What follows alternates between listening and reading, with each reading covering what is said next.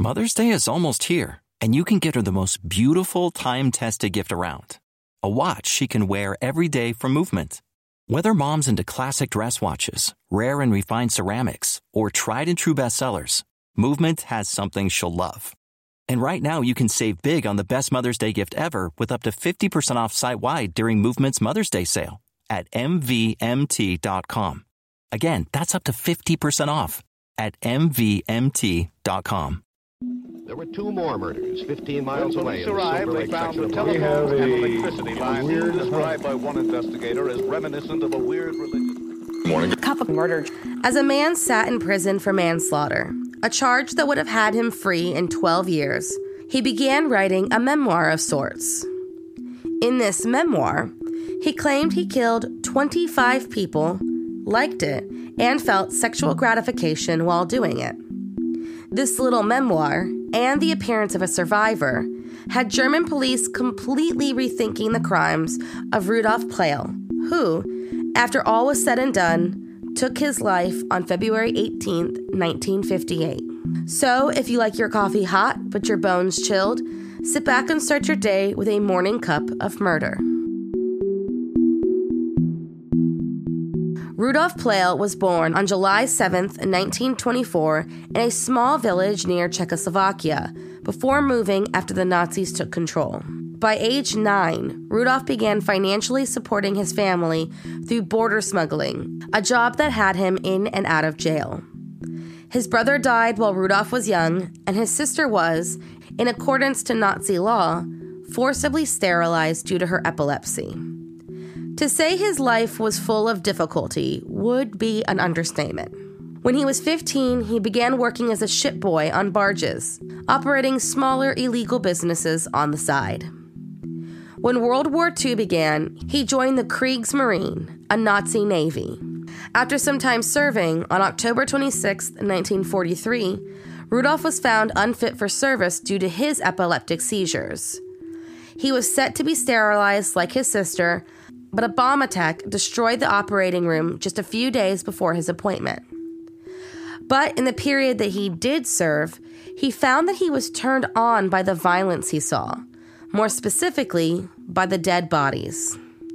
That's why, after failing in his job as an auxiliary policeman, and realizing his new marriage wouldn't satisfy his urges, he began attacking young women at night. Then, from 1946 to 1947, Rudolf Pleil found his perfect job. He began working as a frontier worker in the Harz. This basically means he helped those who pay to cross illegally from the east to the west. Most of these were women who were helpless and desperate to find safety, and instead, they found Rudolf Pleil. But more on that in a minute. On October 18th, 1947, Rudolf Pleil was arrested after a robbery gone wrong of a Hamburg man named Hermann Banan. His dismembered body was found and traced back to Rudolf, and the jury, who decided he didn't mean to kill Banan, sentenced Rudolf to 12 years in prison. Now, this may have been the end of Rudolf Pleil's story, or at least given it a very different ending. However, Rudolf began writing a memoir from his jail cell. Rudolf Pleil, Death Dealer, Retired. Now, if this book wasn't enough to raise an eyebrow, then this next part would. It was around the same time that a woman, Frau Lydia Schmidt, came forward claiming that Rudolf Pleil, the man who was recently put in jail, offered to help her escape from East Germany. He got her over the west side of the wall, but once he had her in a secluded area, began beating her until she was unconscious. After some quick thinking and a convincing act of playing dead, Rudolf left and the woman's life was saved. Once he was gone, she ran for safety. So police followed up on her story and began digging into Rudolf's past. It seemed that all those years ago when he was helping women cross to safety, he was actually using his new business venture to find the perfect victim. He would rape and kill these women and abandon their bodies. Each time, the weapon changed. He even had 2 accomplices, though when it came to the murder, that was Rudolf's job. During the course of their investigation, they uncovered 9 victims attributed to Rudolf Pleil, though, according to his helpful memoir, he killed 25 people. At his new trial, held October 31st, 1950, Rudolf Pleil, along with his accomplices, were tried for 9 counts of murder. During this trial, Pleil kept demanding that he be charged for the correct number, 25. He boasted that he was Germany's greatest serial killer and put everyone else to shame.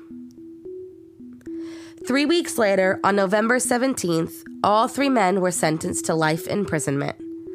While in prison, Rudolf continually wrote to authorities and offered the whereabouts of new remains, pending they let him out so he could visit the scene. He even wrote the mayor of a town and offered his services as a hangman. And if that mayor wanted to see his credentials, he just had to look in an old well on the city's outskirts for one of his strangled victims. After he grew tired of his cat and mouse game, on February 16, 1958, Rudolf Pleil hanged himself in his prison cell. Thank you for joining me in my morning cup of murder. Please join me again tomorrow to hear what terrible thing happened on February 19th. Don't forget to rate and subscribe and let me know how you like it. If you want to help support the podcast, there's always Patreon or just sharing it with your true crime obsessed friends. And remember, stay safe. Thank you for listening to Morning Cup of Murder. This is a daily podcast that tells you what happened on this day in true crime history. In short, easy to listen to episodes that you can finish on your commute or while you enjoy your morning coffee. So make sure you check back every morning. My name is Karina. I am the creator and host. You can find Morning Cup of Murder on Twitter, Instagram, and Facebook. I have also set up a Patreon where you can donate a small monthly contribution to the podcast. All those links are in the episode description. Thank you again and have a wonderful day.